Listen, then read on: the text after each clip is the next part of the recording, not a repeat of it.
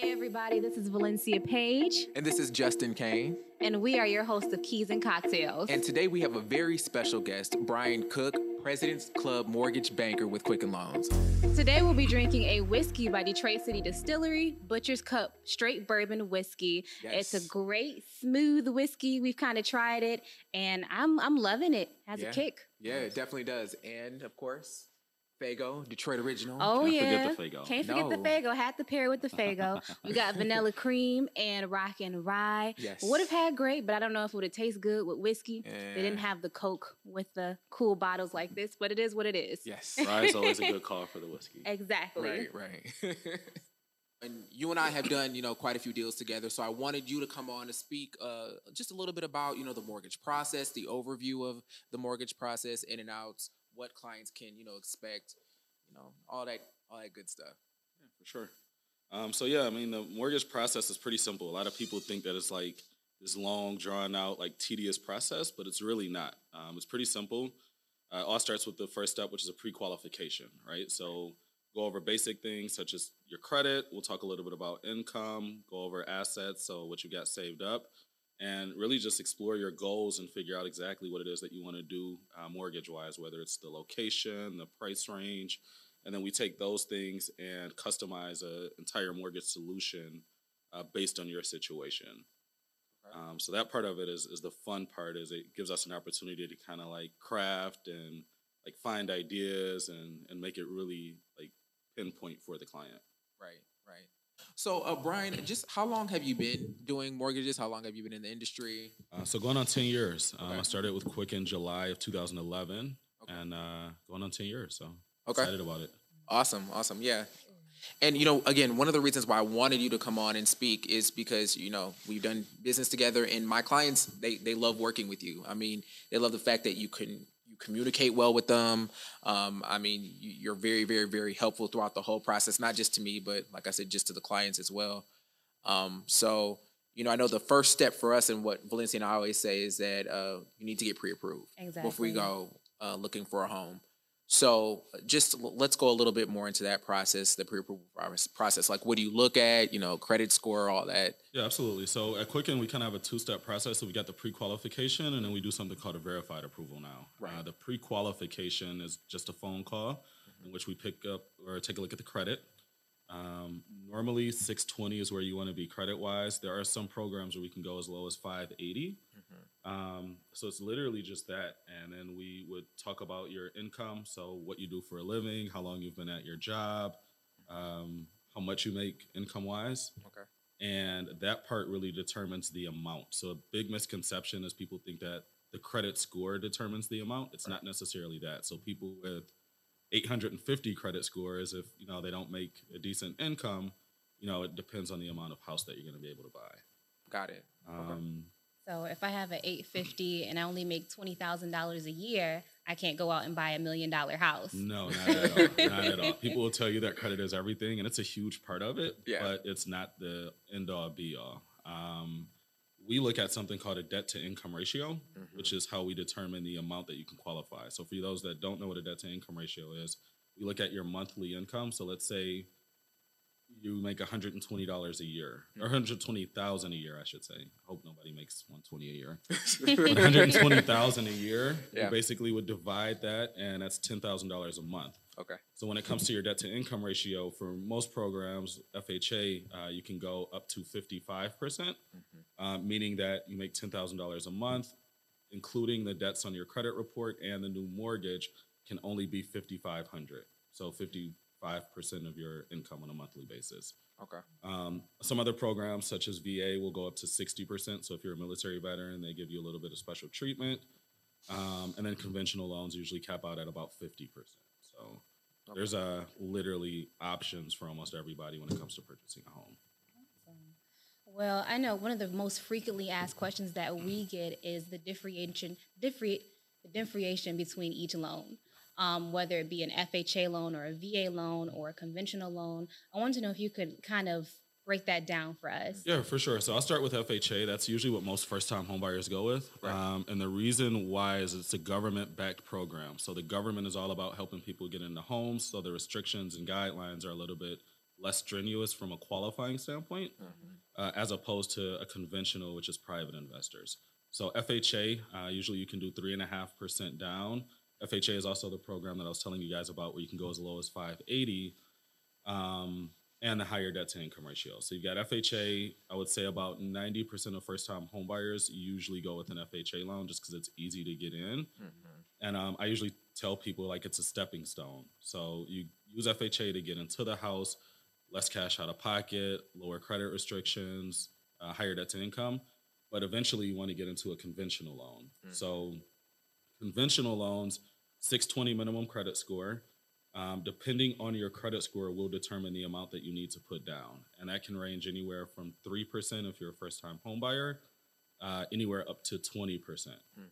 Conventional loans are going to be good for people who are a little bit more established credit-wise, people who are buying second homes or investment properties or things of that sort are always going to go with a conventional loan. Right. Personally, I have a conventional loan. It's the way to go. You get lower PMI. It's just an overall better long-term program. And then we have the VA loan, which is used for our veterans. So if you're a military veteran, you can do 100% financing. You don't have to have a down payment. They also allow for 60% debt to income ratio. So that helps a lot of people out. But once again, that's only for veterans. So that's a huge, huge inch there. Right, right. Now, I know I have some, quite frequently I get FHA loans or clients that have FHA loans. What are some things that you can say that FHA looks for? So FHA looks for, you mean from a home process? Correct. The house itself? Okay, so with FHA, the house needs to be move-in ready. There can't be any like major issues in regards to like huge renovations needed, holes in the walls, any of those things. The FHA, since it's a government-backed program, they want to make sure that the home is safe and like livable and move-in ready. Right. Doesn't have to be the prettiest house, doesn't have to be up to date, but it needs to be at least to a point where you can move in. Oh, I say like safety and soundness. Yep, safety and soundness. So they're going to look at things like the roof. How much life does the roof have? Are the utilities working? Is the electricity up to code? Any major leaks or water issues or problems that are going to come about? So FHA cares more so about that as opposed to conventional. Conventional will take a little bit of fixing up. Like, doesn't have to be in immaculate condition. But once again, those are backed by private investors, so they can kind of make their own guidelines, make their own rules in regards to the condition of the home. What about in regard to the appraisals? Oh, appraisal-wise, yeah. So FHA, when it comes to the appraisal, definitely needs to be in good condition. A lot of times we'll have some clients or sellers that don't want to accept FHA appraisals. A lot of times it's just because the house is not up to code or it's not in the position that it needs to be in to be able to pass that. So the FHA appraisal is going to be not, I don't want to say it's very strenuous, but it is a position where they're going to care a lot more about certain things than a conventional will. Right. Sometimes on a conventional loan, you're going to be able to get what's called a PIW, which is a property inspection waiver, where there's no appraisal needed. And the industry is so different now, especially with COVID. They're doing things that I've never seen. So, for instance, when we spoke about FHA and talking about how meticulous they are in the appraisal, I've had some clients where the appraiser will just ask the client or the realtor to take pictures of certain things, and they'll determine the condition of the home or the value of the home based on the pictures, as well as based on like the comps in the area and things of that sort. So right. Those are some huge wins. It sucks that it's during COVID, but they have to get creative and have to find ways to help people get in the home. So that makes the process a little bit easier. Right. I've been seeing a lot more desktop appraisals now. That the appraisers stay at home and just look at the comps from their computer and don't necessarily come out to the house. Yeah, absolutely. So that helps us out from a lender perspective is the desktops, because the major number one reason like a house where a deal falls through once an offer is accepted is the appraisal. Yeah. So if we're able to get a desktop appraisal done, which is what we as a lender would always want, that's what we're going to go for first. If the appraiser can't get enough information or can't do what they need to do from a desktop, they'll do what's called a drive-by, where they'll drive by the house literally. They might walk around, take pictures, look at the exterior and those things, but it's less invasive, I guess I should say, to the client. And then as a worst case scenario, what we're doing right now is the actual full appraisal, where they have to go into the house, they have to, check things out and things of that sort. So we as a lender always try the least invasive or less invasive tactics. So we'll always ask for a desktop, then we'll go for a drive-by, and then if the appraiser can't get it done, then we have to go into the home. Now, we were talking about an FHA loan and how the interest rates may be a little bit higher than a conventional or about the same. I wanted to know, in your profession, what do you think about the interest rates right now with COVID going on? So I think now is like an amazing time to purchase. I think we are literally at all-time lows when it comes to interest rates, right? So if you look, when my parents bought a home, late 80s, interest rates 13, 14, 15%. Like my mom literally had a 13% interest rate on a conventional loan. Crazy. Crazy, right? That's crazy. So it's insane from that aspect of it. When I first drink started, to that. right, drink to that. So when I first started in the industry in 2011, average interest rates on a 30-year mortgage, probably about 4.75, maybe 4.5. Right now, we're in a position where 30-year mortgages, clients are locking in like in the upper 2% range. So what that does is it opens up, when we talked about the debt to income ratio and those kinds of things, 5 years ago, people who might have only qualified for a $100,000 house, they find themselves able to do 150, 160 just based on the interest rates. Right. So that's amazing, and it's huge, and I think that's why so many people are able to buy homes now, is just because the government needs a way to stimulate the economy. So what do? You lower interest rates, make people spend money, make people buy things. And from a consumer aspect, it helps out because, like I said, people who never thought they could buy a home, or maybe they were just out of their price range, are in a position where, they're able to purchase the home of their dreams. And it's affordable. Yeah. So that part of it is huge. Yeah. Yeah. That's great because it matches the market right now where homes are being, bidded up to highest and best scenarios, and they need a mortgage and a purchase amount that needs to be a little bit higher in order to get the home that they want. Absolutely. Right. And I think one of the things too that's key, what I spoke about too, is a lot of people and first-time home buyers get caught up on like interest rate, right? But as I just stated, in the 80s, people were buying houses at 13% interest rate. Exactly. So from a purchasing perspective, there's always going to be a market for people. People are always going to want to buy a house. So I always tell people it's not so much about the interest rate, even though rates are great right now. It's more about your monthly payment and what you're comfortable with. Right. Because at the end of the day, I mean, it's cool to have a 2.99 interest rate. It's great, but it's cooler to have a house, right? To be able to own something. Right. And a lot of times we'll talk to people and they're like, oh, the interest rates are too high. It's 4%, 4.5%. And I'll ask, like, okay, well, like, what are you doing right now? Like, are you living at home or are you renting? 9 times out of 10, I'm renting. Okay, what's your interest rate on your rent? Oh, there isn't an interest rate. Like, so you're not building equity. You're literally paying 100% interest because you're just throwing money to something and you won't own it at the end of the day. Ever. Right. So I understand that you may think a 4% interest rate, may be a little bit high when the market calls for that, but you're paying 100% renting. So there's always the opportunity to purchase, and there's always an opportunity to buy a house. Awesome. Now, I do want to rewind it back a bit because I forgot to mention, because here in Detroit, we have a lot of homes that may need a little bit of fixing and things that need to be done to a property that may not even pass a FHA or a conventional loan. I wanted to ask you a little bit about FHA 203K loans. Yes. I get that a lot. Okay, so a 203K loan, we don't offer them at Quicken, but I'm versed in them. Basically what the 203K loan is it's a loan, and then it allows you to take out a little bit extra to do renovations, right? So let's say you find the perfect house and it's like ripped to the studs, right? Like the bones are good and it's everything that you wanted in a house, but you just need to renovate it.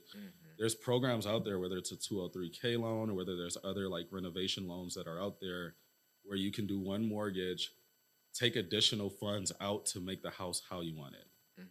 Even if it doesn't need extensive renovations, we have a conventional program where you can do a renovation loan. Let's just say you love everything about the house, but you want to finish the basement, or It's got that Detroit tile that we call it. That pink That pink. That pink tile. I call it West Side. West Side I grew up pink. on the West Side. Exactly. My mom still has it I in her had house. Jorbo my grandma has it in Nartesian. her house, That's too. me. West Side, Detroit, but you see it all throughout the city. I know exactly Yeah, what you're so talking that about. Detroit tile that Black nobody trim. wants Beige, anymore. blue. Yeah, we got blue. My grandma has sky blue. Like, that's Green. her. Yeah. Green, right? So it allows you to be able to take a little bit of money out to maybe update that, right? To make Yeah. it more modern, to fix up the kitchen, to finish that basement, to knock out a wall and make your living room and dining room open. Right. So I always tell people, especially when they're looking at homes, is that it may not be the perfect home. It might not cross everything off on your list, but if it crosses out the majority, there's always financing options to get the house to where you want it to be.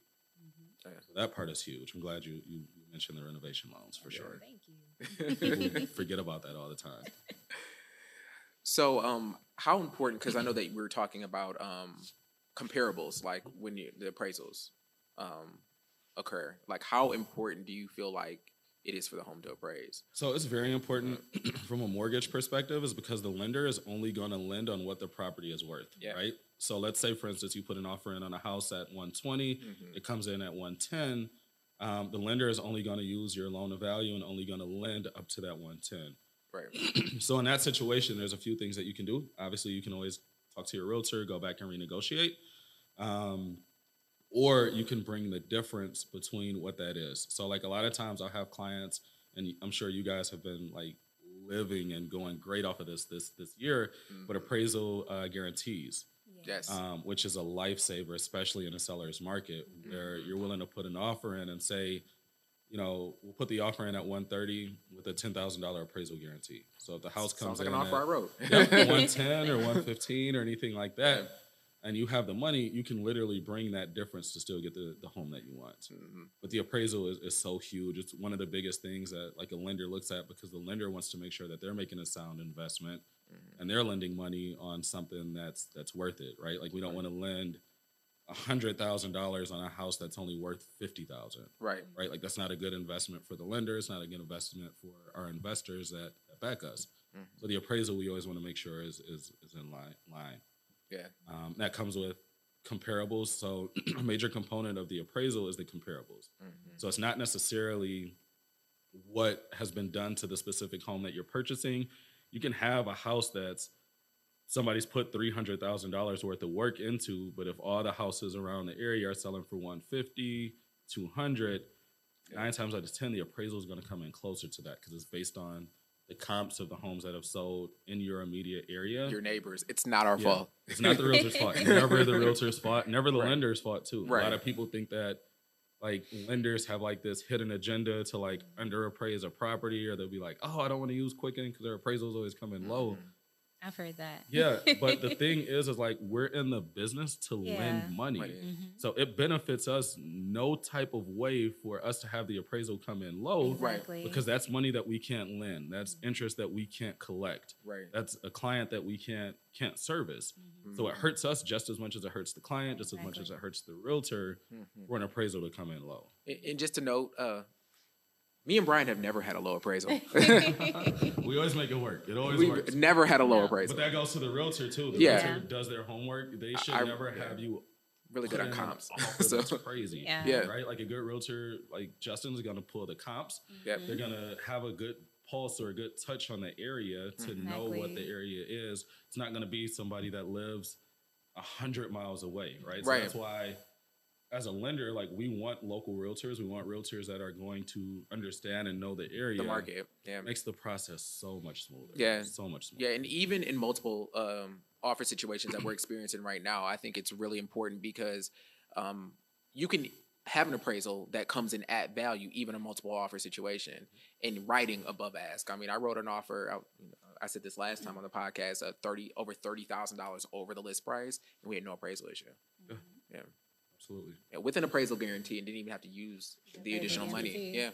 So The appraisal guarantee, it's so clutch. Like I've literally just started hearing about it more so like in the last year to maybe 2 years. But that's the market we're in. We're in a seller's market, and sellers literally can do what they want, right? Like I was just telling Justin before the podcast in regards to a home. First home I ever purchased, $82,000, 2012. Yeah, 2012. and I just sold it this year for 198,000. So it's unprecedented times, and I think that goes to the rates that we're in right now as well too. But I mean, it's the fact that people want to purchase homes. Yeah, and it's limited inventory. Yeah, way limited. So inventory. you have a market full of buyers and limited inventory. It's going to drive the prices up. Supply and demand, right? Yeah. Like the reason why we like all those things, like Yeezys and things of that Yeah. sort, right? They Yeah. retail $220. Yeah. Limited amount on there. They're selling $400, $500. It's the same thing with houses. Yeah. Now, since I have you on here, I wanted to know if you could kind of debunk a myth for me, because I hear a lot of agents saying, well, if the buyer has an FHA loan, they can't do an appraisal guarantee with FHA. They can't go over what their amount, how much money it appraised for. 100% incorrect. Okay, I'll good. tell you that is incorrect. Okay. It just depends on if the client can bring the extra funds. So, Mhm. for instance, I'm doing a deal right now in Oak Park where the house appraised for like $5,000 less. Client has to go FHA because of debt to income ratio, credit score, all that stuff. And we're making the deal work. They're just going to bring that extra $5,000 out of pocket. And the thing with that too is that the client doesn't necessarily have to have those funds on their own. They can get a gift from like family. They can get a gift from friends. You can pull it from 401k. You can pull it from stocks. There's so many opportunities and ways to make that work. But yeah, to answer your question, complete myth. Okay. Not true at all. Okay. Because I know some agents are like, okay, we can do it, but we can't show the lender that we're giving them this extra money. Not true. Not true at Okay, all. good. Okay. All right. Good to know. All right. Are you seeing like a lot of VA loans too? I am. VA loans are very prevalent, especially in like VA or like military towns and areas. So, for instance, like myself, I'm licensed in 33 states. So, a lot of the VA loans that I'm doing right now are in like the DC area, like Maryland, Virginia, because those are large like military base areas, and a lot of military vets like settle there because of like healthcare and things of that sort. So. Tons of VA loans still going. VA is probably my favorite product to write a loan on. Again, because the client doesn't need to have a down payment. A lot of times they just cover their closing costs. Right.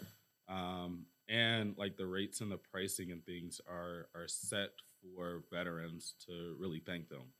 Right. So you look at a lot of times on mortgages, when you don't put 20% down, you have to pay what's called PMI, which is private mortgage insurance.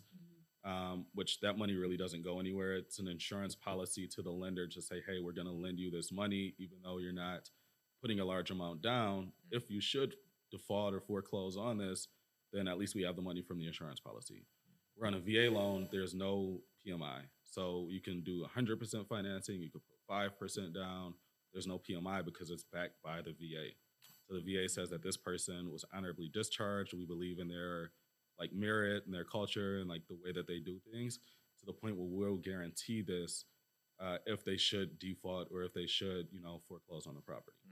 So it's really a good opportunity and a good loan for veterans to be able to do if they can qualify for it. Oh, yeah. I just closed a VA loan, and I know, well, right now that the VA, they're kind of backed up where you submit your applications. That was the only thing holding our loan process up, was just the VA getting back to my client in order to process everything and show that he was a veteran and get the loan.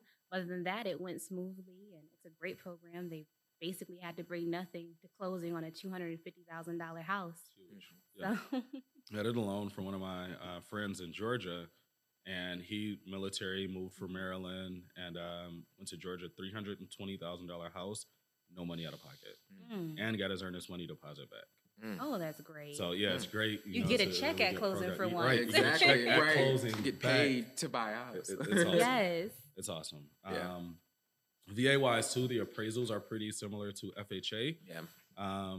Once again, they're both government loans, so they want to make sure that the home is safe and in good conditions. And the only thing that a VA loan typically requires that's different is a pest inspection. Right. Oh, yeah. Every VA loan requires a pest inspection. Good thing for buyers is that the seller pays for the pest inspection, and it's usually not more than a couple $100. But they want to make sure that there's no termite damage, no anything that's gonna hinder the property or make the property deteriorate over time. Right. So don't be afraid of it.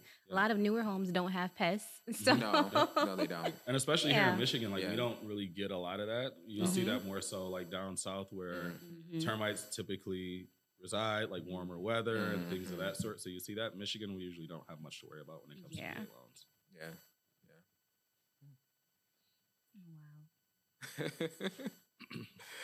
All right. So, I guess, what are some of the things that you would say to a buyer, anyone who's just kind of afraid to even call and get started on a mortgage? Because I have friends, and I'm sure you have friends that don't even want to pick up the phone and call, but they want a house so bad, and you're like, oh, then pick up a phone and call a lender already. Yeah.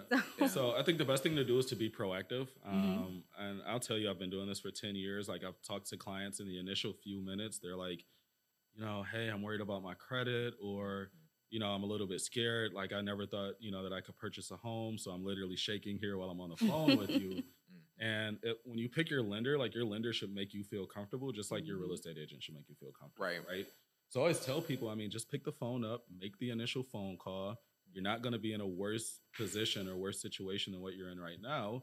Worst case scenario, we're on the phone. I'm telling you, hey, I can't do anything right now, but at least I'm going to give you the game. I'm going to teach you the game, power quote, but I'm going to put you together and put together a game plan so that you can qualify as soon as you can. Right. And most lenders, even like, especially at Quicken, like we've got credit teams that are free. So one of our teams is called Fresh Start.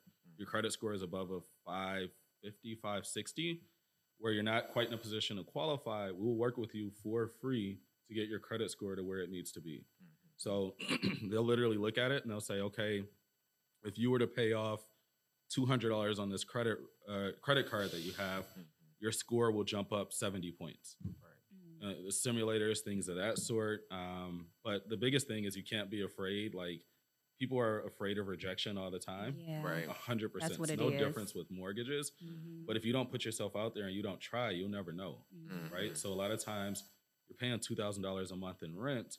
You could get a mortgage, your payment might be $1,200, but you're just scared to pick the phone up and scared to make the initial phone call. Right. And you just got to get over that fear, right? Like trust that the person that you're on the phone with has 9 times out of 10 seen way worse situations than your situation. It's nothing to be embarrassed about. It's nothing to be scared about. Like your 580 or 550 credit score, trust me, is not the lowest credit score that I've seen. We're not going to ridicule you. We're not going to make fun of you or anything like that. It's a judgment-free zone. Yeah, it's a judgment-free zone, right? Just like Planet Fitness, Yes. judgment-free zone. And our job is to help you get to that point to where you can qualify. Right. So it's one of those things where it's like almost being afraid to go to the doctor because, I don't know, you notice a lump or, there's something that's going on. Like you can't be scared. You have to, put yourself out there. You're doing yourself more good by just making the phone call, investigating it. And at that point, at least you know. Exactly. Right? Knowing is half the battle. Right. Right. It's almost like a disservice to yourself. But I love what you said, because it's like, how can you get opportunity if you're not present for it? Exactly. Exactly. Yeah, I think it's like anything else. Like, right, you go to buy that car, you don't know if you're going to qualify, but you know you need to get from point A to point B. Exactly. Right? So just put yourself out there, try it, and I guarantee you end up more knowledgeable and in a better position than if you would have never picked up the phone call. Right. Good advice. So I have a question, because I get a lot of self-employed people coming to me and saying, hey, how can I qualify for a mortgage? Any tips?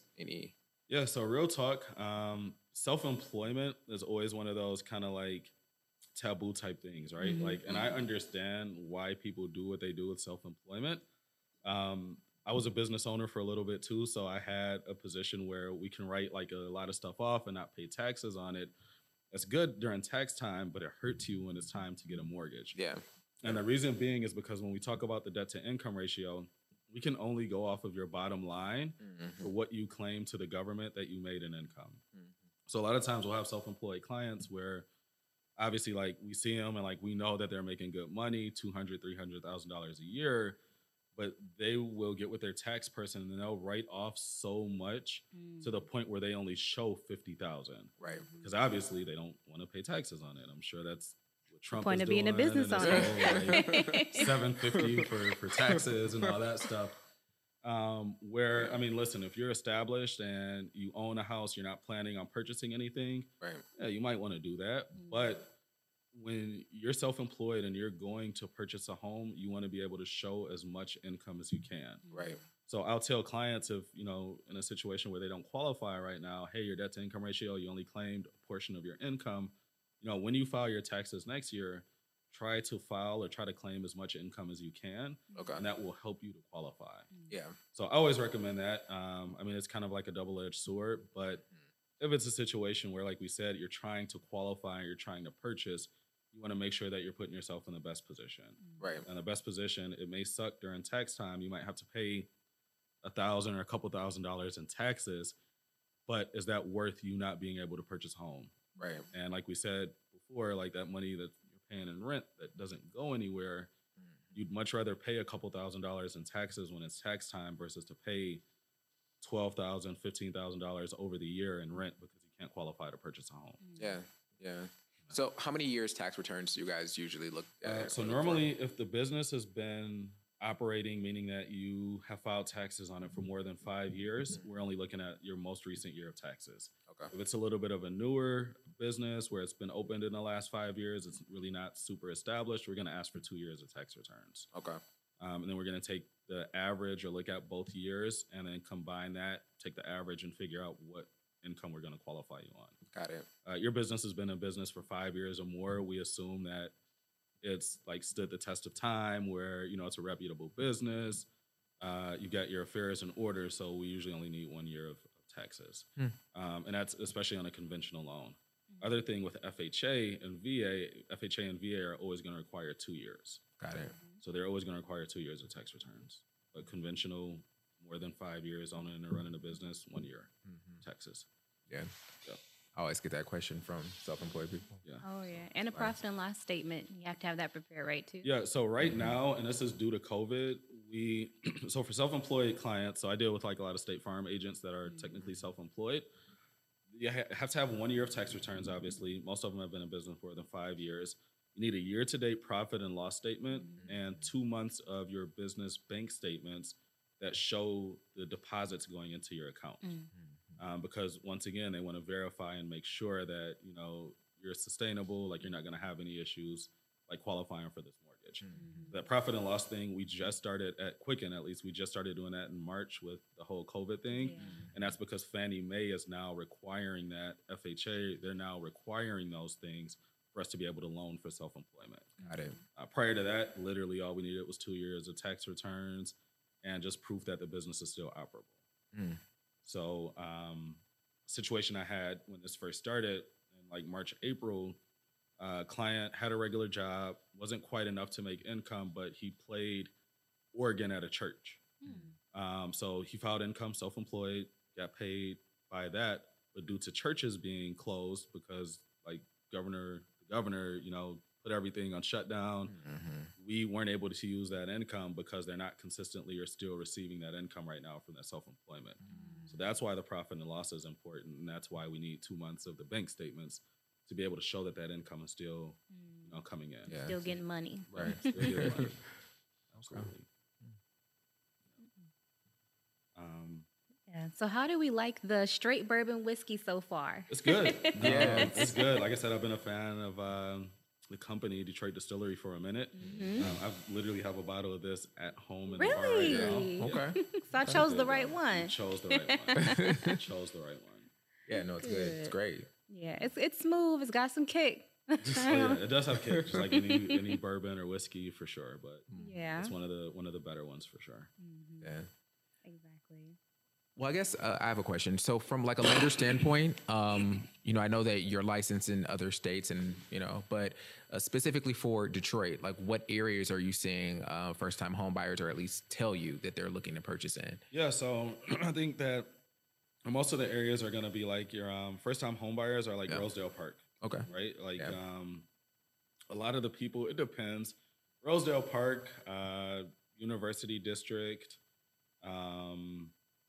what's the area right over by like Livernois and like Bagley? Bagley for sure. Bagley is very hot. And then even we're starting to see more towards like Livernois and like 8 Mile area. I think it's like Green Acres. Yeah. Yeah. Is huge. Yeah. Those are kind of the hot spots for the city right now. Have you been seeing it in the East English Village? I have. East English Village is nice too. Indian Village. Most of those are more like, not more so like first time home buyers from what I'm seeing. Those are a little bit, people who are looking for their like forever home and things of that sort.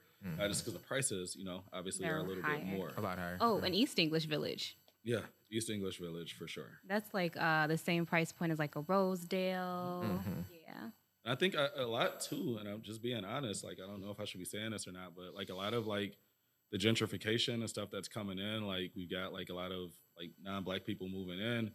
And the people that I'm talking to when I deal with like relocation clients where they're like relocating from New York or different cities, like Rosedale Park is like top of like the top. Everyone's list. Oh, yeah, I know. Everyone wants Rosedale. Yeah, and I mean, getting an offer accepted in Rosedale is It's like tough.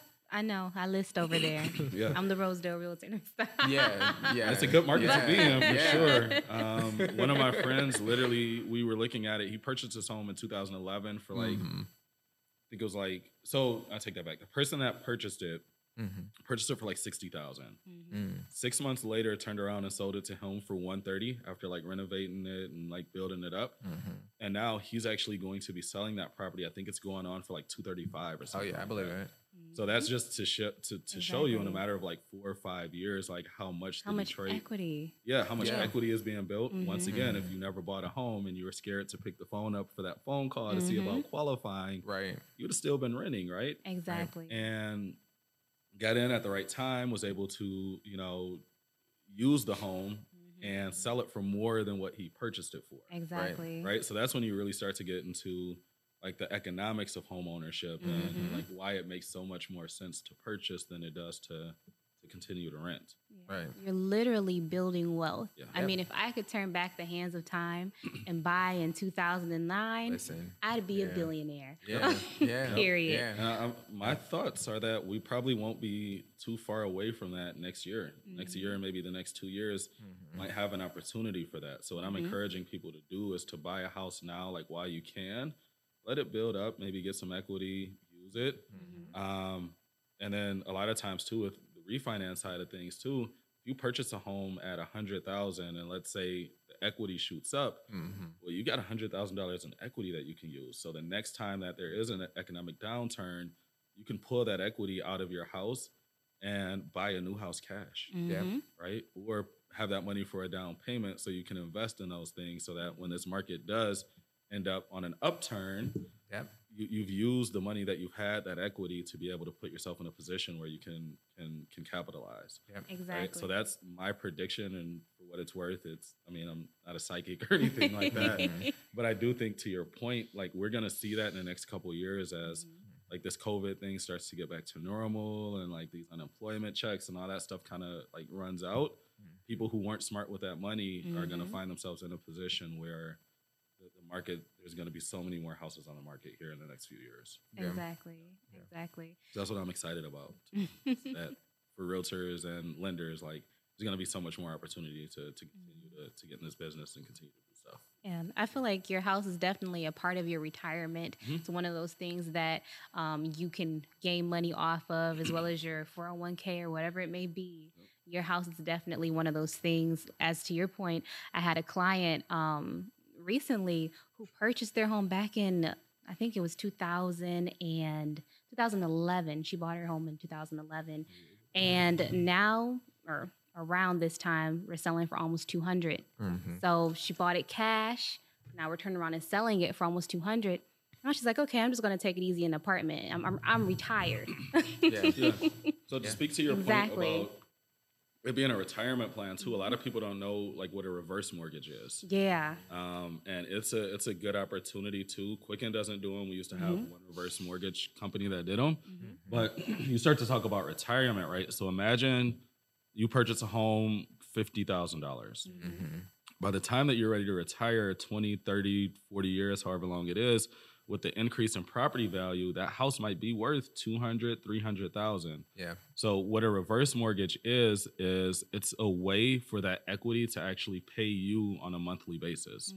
So instead of having to depend on Social Security that might not be here at that point, your pension that might not be here, like we've seen what happened with the city of Detroit cutting pensions and all of those things, you can literally use that to be able to gain income when that time comes, right? So that investment and that money that you spent is actually paying back to you to help you live a better lifestyle, right? So when you're retired, you're not penny pinching, you're not going, social security check to social security check. You got an extra $2,000 a month of the equity in your home that you built that can go help you to do vacations or buy things, like whatever it is. So I think that is something that a lot of people don't think about too. And a lot of us are first generation like home buyers. Yeah. And some of these reverse mortgage things have only been around maybe 15, 20 years. So we don't really see that aspect of it. And it's something that I would have never known about if I hadn't worked for a mortgage company. I mean, like, what is a reverse mortgage? But it's a different avenue and a different tool that you can use to help you out. So all more of the time to buy a house now. Exactly. Yeah. I love it. Yeah. No, I have a cousin. That was some free game. that was some free game. Right? Yeah, no, I have a cousin who purchased a home years ago in Bagley, 25 cash. And I mean, I would sell the home like right now for like close to 200. Yes. It's an investment, right? Yeah. So like when you purchase a home, it's for sure an investment. And that's why the area is so important. That's why the neighborhood, the location, all of that stuff is so important, right? Exactly. It's one of those things where like I've heard people say like you're a fool if you have the most expensive house on the block. To talk to your point about comparables, like you got the most expensive house. I'd rather have a least expensive house in like a rich neighborhood. The best neighborhood, right? Yeah, because at that point, like that's going to bring the value up of your property. Right, Exactly. right. And that's what I tell my clients is like, maybe not buying at the top of the market, in the areas that you're looking in, buying in an area where the values are appreciating and maybe you can do your own renovations or do this and do that. Exactly. And then now you have equity, So that's where the appraisal comes into value too. It doesn't matter, like we talked about, like you could buy a house and put $200,000 worth of work into it, but if you're not going to be there forever, you plan on selling it, it's not a good investment because while you have a house that you put $200,000 worth of work in and, the guy down the street or your next door neighbor bought the house at $80,000 and it might not look like anything on the outside or whatever, but that's not a good investment because you're never gonna see that return. Right, right. And that's what I say to the clients is like, the home is only worth what the market is willing to pay for it. Exactly. It's what the neighbors in the area, blame your neighbors for the values. Again, not. But at the same time, you definitely have to be realistic with your goal because even right now, we're seeing those homes that may be in that neighborhood that is popular, but it needs some work. And they still may be maybe $20,000 or $30,000 what the average home is selling for in that neighborhood because of the work that needs to be done. So it only needs that $30,000 worth of work, but when it's put inside of it, it'll be up to that average market price. And that's the thing too. I think a lot of people, especially first-time homebuyers, are scared to like buy that house that needs a little bit of work because maybe they might not be a handyman or anything like that. And that's kind of the mistake I made with my first house. Is like I was like, no, I want this to be move-in ready. Like it needs to be perfect. I'm not doing drywall. Like I don't know how to do all these repairs. But there's so many people out here, especially if you get with like a reputable contractor. And that's where like I tell people to leverage the real estate agent is like, like you guys do this all day. We've like, got vendors. You got connections, right? Like people. So that's where, also the quality of your real estate agent comes into play too. And why you got to be very specific on the agent that you work with and those things because they can hook you up. Like they can plug you with somebody who will do good work and you'll get a nice deal because this agent sends them multiple people. So it's one of those things where you can't necessarily be afraid to take on that adventure or to take that chance. Yeah. It will pay dividends. Like I said, you get a house $30,000 under value, like put $15,000 into it, and then after that, it's $30,000 more than the value. So Exactly. you can't be afraid of that. Yeah. And sometimes it doesn't take that long for you to get that equity either. I had a client who purchased a condo and she did some renovations and she had a daughter and a year and a half later went and sold the condo and she made a profit and now she's in the house. You gotta think about what these flippers do too. Like they will buy a house that's like people are about to foreclose or any of those kinds of things. They'll get it for like pennies, put a little bit of money into it and then turn around and sell it. Yeah. And Exactly. then you're buying that property. Like, why not try to get in at some instances on the front end of that where you can really benefit and really do that. And I think a lot of people, like you said, are just afraid or scared or nervous. I know that's what it was for me. I'm like, I'm a first time home buyer. Like, I don't know the first thing about all the mechanics and all of that stuff. But it's getting a good team, getting a good realtor that can kind of point you in the right directions. But you definitely have to be comfortable and know your limits, know your strengths, know what you, like I said, can feel comfortable with doing. Because I do have clients that, you mentioned gentrification and how people move here. And I've even had clients who have thought they were going to purchase that home that needs a lot of work. We have big, beautiful homes, but a lot of times they're old and they need a lot of things. Yeah.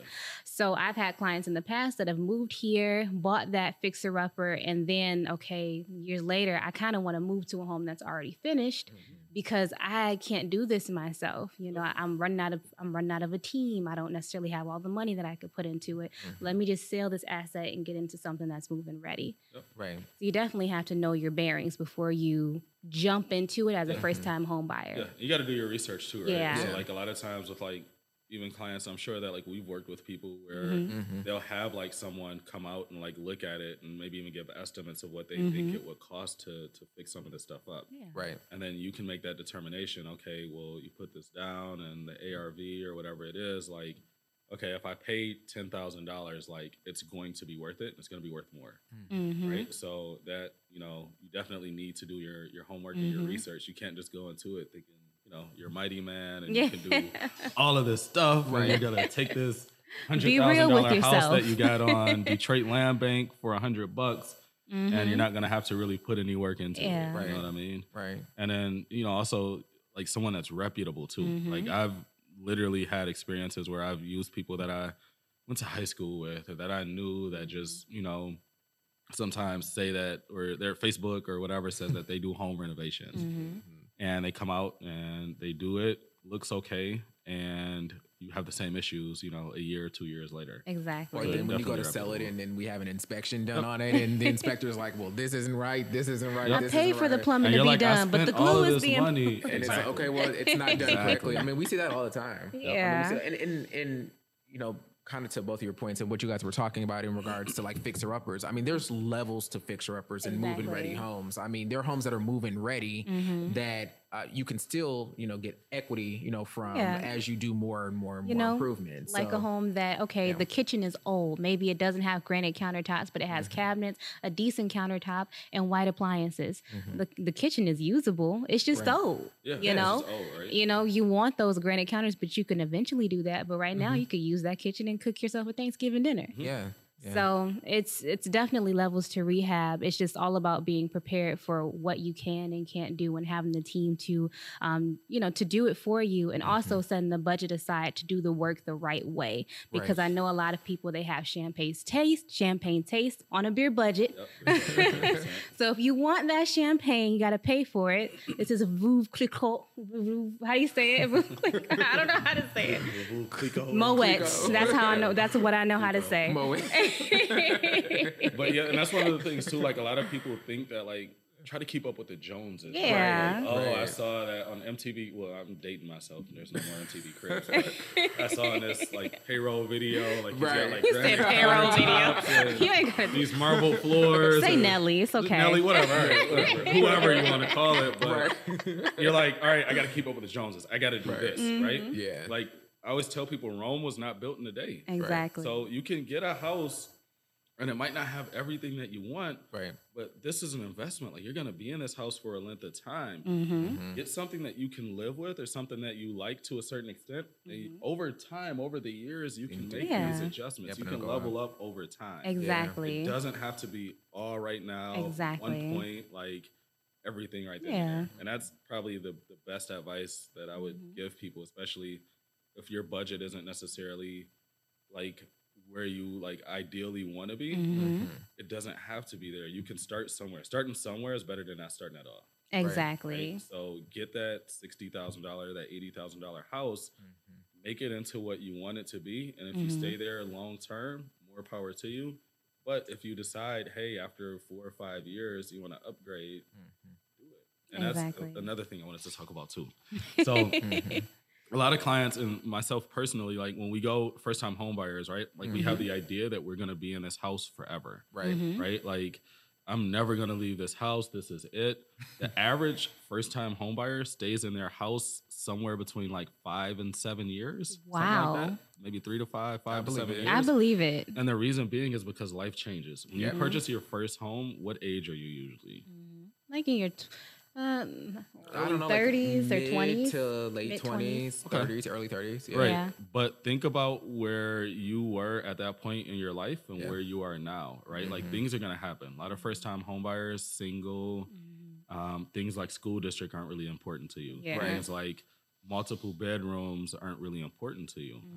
So that's one of the reasons why I was saying earlier, like FHA and like some of the lower down payment options are good to go with for your starter home because you're not going to be there forever. It's a stepping stone. Right. Yeah. Right. So you might get that $80,000 house that's 3 bedrooms.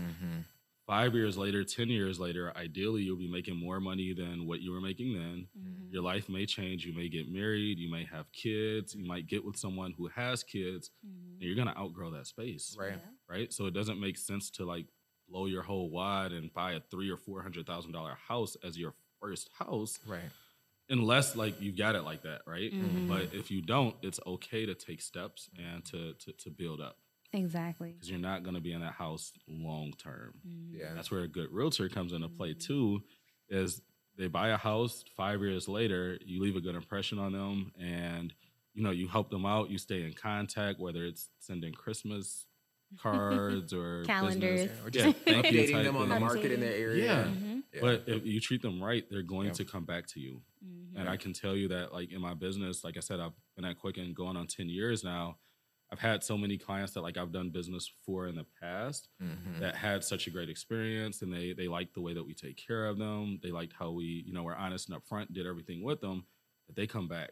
Right. Not only do they come back, they send their family and their friends and things of that sort. Yeah. So that part of it is huge, too. Oh, yeah. It's so crazy how we're so much different than the generations before us. I had a client who lived in her home for 40 years.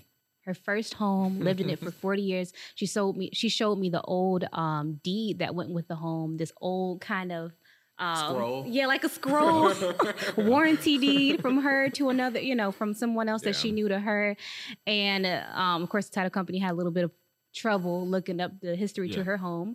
But yeah, 40 years inside of that same home. Yep. My grandma has that's been crazy. in her house since. So the house that they bought, this is her first time buying. They were renting before. She bought that house in 1962 on 7 Mile in like Hubble area. Okay. And she's been there ever since. And she told me that house cost $18,500 when they bought it. Wow. They were the second black family on the block at that point. Like everything was like Jewish and everything. And and similar she's to my like, client. Yeah, she's like, I bought this house. Like, I'm trying to get her to like go into a condo or like move. But she's like, no, like I'm gonna die in this house. Yeah. And I think Yeah. that's the attachment that a lot of people, in that like age bracket or that Yeah. range, have. They're like, hey, I don't. I worked for this. Right, I worked for spent this. my I life paid it savings off. for Yes, this, yeah, paid for it this off, house. free and clear. Exactly. She bought it for 27, sold it for 190. Yep. 27,000, sold it for Insane. 190. Could you imagine that Oakland flip? Boulevard area, Yep. So that's pretty similar to the Crazy. area where your grandmother lived. Yeah. Yeah. It's- And it's one of those things too, where like they said, it's an investment, right? Yeah. Like, Right. that's a house that's going to be in the family for generations, and it gets handed down and passed down and those things. So. Exactly. Yeah. Exactly. Well, I have a question about concessions. Sure. So, clients, they come to me, like, well, what are these concessions? What does that mean? Can you explain it just a little bit about what they are? So basically, what a seller concession is where the seller will actually give funds from the proceeds of the sale to help a buyer cover down payment or cover closing costs. Can't cover down payment, but it can cover closing. Right. So on an FHA loan, the maximum that you can get is 6%. So you purchase a $100,000 house, the seller can gift or give you up to $6,000 to cover your closing costs, meaning that as a buyer, you bring less money out of pocket. Conventional up to, depending on your down payment, so anywhere up to 3 to 10% or 3 to 9% technically, you can get 3% concessions. You put 10% or more down, you can get 6%. And I think it's if you put 25% or more down, you can get up to 9% concessions. And then on the VA loan, you can get up to 4% seller concessions. So concessions are usually good and usually happen more so in a buyer's market versus a seller's market. And that's the conversation that I'm having with a lot of clients right now, is that when there's a surplus of houses on the market, like sellers will be willing to do whatever it takes to sell the house. Right? They're willing to negotiate. They'll take a lower price. They're willing to give concessions. All of those things. In a seller's market, which is kind of what we're in right now, I'm setting the expectations that it's probably very rare that you're going to get seller concessions. Unless you go over. And if you go over, meaning that you roll it in, so let's say they're asking $100,000 for the house. I'm like, okay, well, maybe go 106 and then ask for 6% concessions. Where that $6,000 in purchase price is going to make a difference of, on a 30-year mortgage, it might make a difference of $25, maybe $30 a month in difference of your payment. But to have $6,000 up front is huge. Like if you're going to give me $6,000 that I don't have to bring out of pocket, I'm okay spending $30 more per month to be able to make that happen, right? Because you're giving me $6,000 and all I have to do is pay an extra $30. Like I'll take that any day of the week. So that's what a lot of kind of what we're seeing, especially in that situation, is sometimes buyers will go over the ask price or inflate the price and then just to be able to get those concessions back. And that's a game changer. Like it's huge because it allows people to not have to pay closing costs or not have to have all of the money and they just need their down payment. Exactly. So it's kind of like, it's almost like, if you look at it, it's almost like financing it. You're taking a higher purchase price, but you're paying a little bit more over the term of the loan. Concessions. I used to love concessions when it was like a huge thing. Huge thing. Yeah, just go in a couple get it up front. Now it's a thing every now and then. Short, just go over. Another good thing too, so I want to talk about on that same realm, and you do a great job with this. Like the deals that we've worked, put in an offer and get an offer accepted, do the inspection, and then asking for the concessions. I feel like that's your play. Oh, yeah. And like it always works out. Don't give away my game. It's called the bait and switch. But it works. I mean, and realistically, like when you have an inspection, there's going to be some things that come up. But at the same time, like a knowledgeable agent and a good agent will already foresee that when they go show the house, and they're strategic in the way that they get their clients' offers accepted. I've had some agents even, and this is a good play too, is when an offer goes in and it's a multiple offer situation, have the client write a letter to the seller to accompany the offer. First time I ever did that was an agent in Texas. And it was I have a template for my clients. Do you? Of course you do. Some of them have templates and all kinds of things.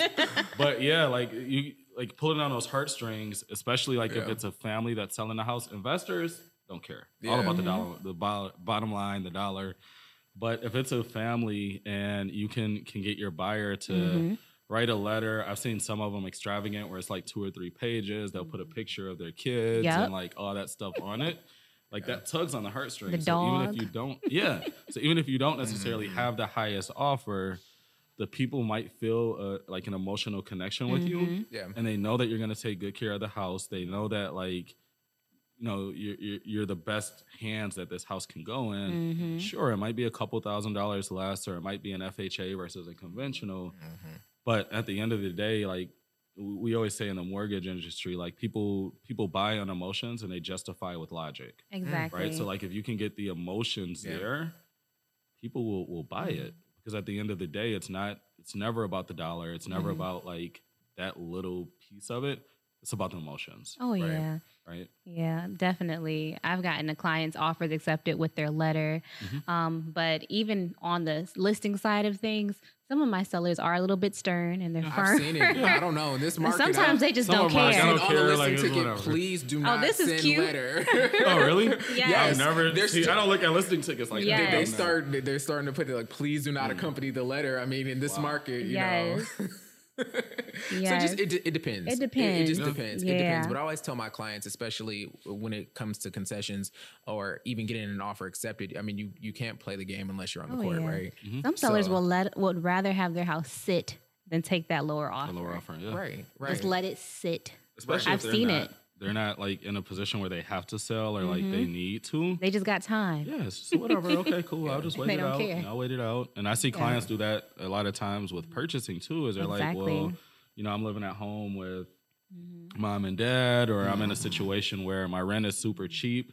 Like, it's on the back burner, right? Like, it's something I like to do, but it's not like a necessity. Exactly. And then a lot of times, like, there's no like getting around that. Like, there's no way to like sell or no way to talk like around that. It just kind of is what it is. It is what it is. And then all you can do is just, as long as you're doing what you're supposed to do and you're providing great client service, like I said, even whether it's now or whether it's months from now, when the time is right, like that person will work with you.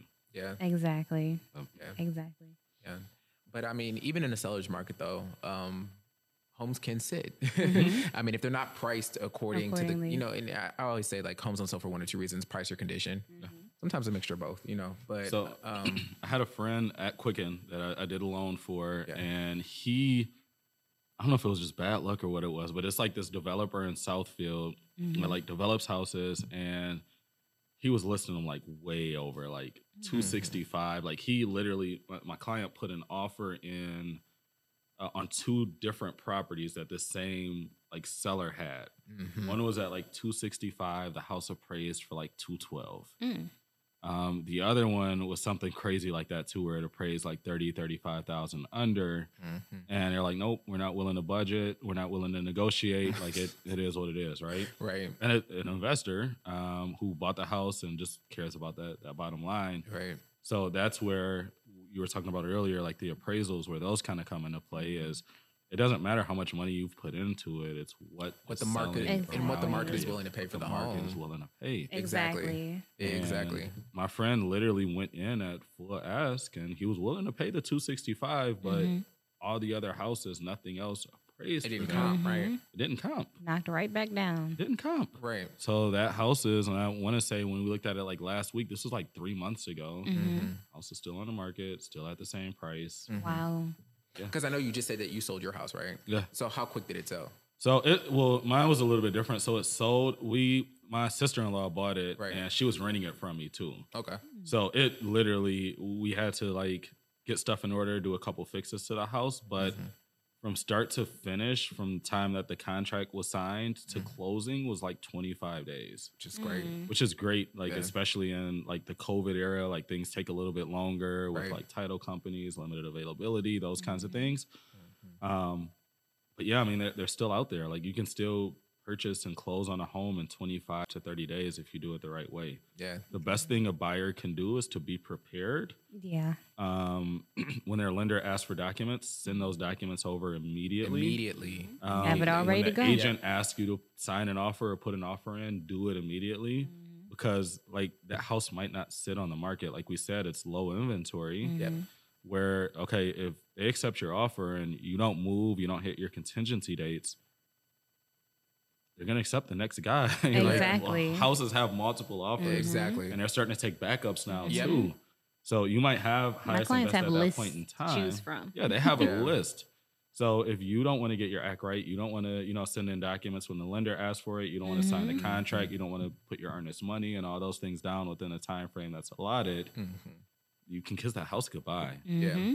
Yeah. And it's not that the lender or the realtor is trying to sell you or trying to rush you or trying to push you, but it's the situation of, there has to be some sense of urgency. Yeah. Because if there is not, like, you will miss out on this. And I can't be more serious about your purchase than you are. you are. Yes, you You are. can't be, right? And you're like, okay, we just saw this house. I'm gonna go home, and I'm ready to put this offer in on it right now. And the client's like, well, I don't know. Can we go look at it a second time? Or there's this other house that I kind of like, and it's just like one of those situations where, okay, understand that if you do that, you might not get this house. Right. So are you willing to, like the old people say, what one bird in the hand is worth Two in the bush. two in the bush or whatever, however it goes, right? Like you have an opportunity to put an offer in. Like, sure, there's always going to be a house that's better. There's always going to be something that you're going to like more. There's always going to be something different. But it's, are you willing to risk what you have the opportunity to have right now on a hope or a prayer? Exactly. Yeah. But I think that also comes with a relationship that, I mean, the agent has with the client and setting that expectation for them as well. I mean, my average buyer client, that's pre-approved, I mean, we're at least submitting an offer, I mean, within a week and a half, you know, we're under contract, you know, within 2 weeks or less. So Yeah, I had a potential buyer client say to me, hey, you know, all of my friends took a year to find their right home. Are you going to stick with me for a year and show me houses every day? I don't have time. I'm sorry. I can't. Yeah, like this is but it's like determining that motivation. Exactly. You know what I mean? Like, okay, what is your time when frame are you for trying to purchasing? move? When, how, yeah, And a lot of times, like people, and this is where like my hat goes off to like real estate agents, is because you guys put in so much to like get stuff done, right? Exactly. Like, they don't think about they Yes. they really don't. They think it's like glitz I'll and be glamour. honest, HGTV. It's HGTV. I sell $1 million homes. I didn't think it was all that until my wife got in the real estate game. Yeah. But like I'm looking at the time where she spends like showing houses and gas money that she's spending on gas for something that could potentially not even work out and turn Exactly. into anything. Exactly. And it's one of those things where it's like I feel like a lot of buyers are just like, oh, well, if this realtor doesn't do what I want them to do, or they can't drop, you know, at the drop of a dime and go show me this house, I'll just fire them and go find somebody else. Right. Like, no, like realtors are really like invested in this. For a realtor to really take time to show you houses and to talk to you, and like you're almost not even a realtor, like you're like a counselor, like you're so many things at that We point. have thank you so much. I have someone to talk to and Yes, vent. exactly. I have somebody to vent to. That's fine and cool, but we need to get this house. And that's one of the big things too that I think a lot of buyers don't think about. Like a lot of them are, you know, more so not necessarily selfish, but like you don't think about all the work that goes into the craft and like what we do and like what you guys do, pulling comps and analysis and actually studying the market too. Like and setting up showings. I mean, just the act of just setting it up, making sure that we're going in the correct route, making sure that you see that house that came on the same day, and making ourselves available, even though we have 10 other clients at the same time to do that same thing for. And there's tons of times where my wife has been like, hey, I need you to stop work right now, go pick our daughter up from daycare because I've got a client that needs to go see this house. Yes. Like a lot of times people don't think about that. Like buyers and consumers don't think about that. It's just take it for granted, right? Yeah. So that definitely setting the right expectations, I think in the mortgage industry and the real estate industry is the biggest thing that you can do. Always set the right expectations. Right. Exactly. And clear communication between all parties. All parties. Yeah, because we're a team. We're working on your behalf, you know, so. The goal is to get you into the house. So you got to be able to be open and communicate with everybody. And have one agent, trust your one agent, because they're gonna be working for you and with you and solely you, and making sure that they're working in your best interest. So I've had potential buyer clients who are like, okay, well, if you could show me this house, but I also got my cousin who's an agent who could show me this house, another house that's in the area, you know, just in case you don't have the time to. No, I'm showing you that house. It's either I'm your agent or they're your agent. And a lot of times, like you have like agents Yeah. that'll have you sign like that buyer, like Exactly, that's what we do. I can't remember exactly what it's called. Buyer It's agency like agreement. Yeah, This buyer is agency another agreement. episode, but They're like, hey, if I'm working with you, I'm working with you. But even to a lender, like to me, like that shows an inconsistency, right? Like if I'm your lender and I'm having communication with your realtor, and then a week later or 2 days later, you tell me, hey, I've got a new realtor or a new whatever that I'm working with. And I'm like, well, what happened to the last realtor? Right. Oh, I got rid of them because they couldn't show me a house on a day. Yeah. Like, are you serious? Like, Yeah. what? Like, what? Like, why would you do that? And now I'm kind of looking at you a little bit sideways. Like, am I wasting my time here? Like, how many Yeah. other? Same thing to me, Yeah, right? like, are you doing the same Exactly. thing to me? Right. if I couldn't return your phone call in the matter of an In a matter of an hour, are you like, going to go I'm with a new gonna go lender? to, online and try to find a new lender, Yeah. right? Like, there's a level of like respect, and I think a level of like camaraderie that has to be held between the realtor, the client, and the lender. Yeah. And if one of those things falter, like it can change like the whole deal. Yeah. We have to be a solid team, all on the same page, All on the same in page. order to make sure that you get the home that you want in a timely fashion. Yep. Yeah, exactly. Exactly. And having that trust, between you and the client. Exactly. That's big. So I'm just going to wrap this up here. Are there any final questions or thoughts? I just want to say thank you so much. Thank you, Brian, for coming out. For sure. No, thank you for the opportunity. Like, I love doing stuff like this and getting an opportunity to talk about what we do. So you did great despite the whiskey. You did the whiskey just makes me do better. Exactly. I feel the same way. And help better. So yeah, I mean, any of the viewers or anybody needs, just feel free to reach out to me. Yeah. Shout out your tag. Give us all of your information. Yeah, Instagram, everything. Instagram, number, email, all that. Yeah, we'll do it all. So Facebook is Brian Cook, so just first and last name.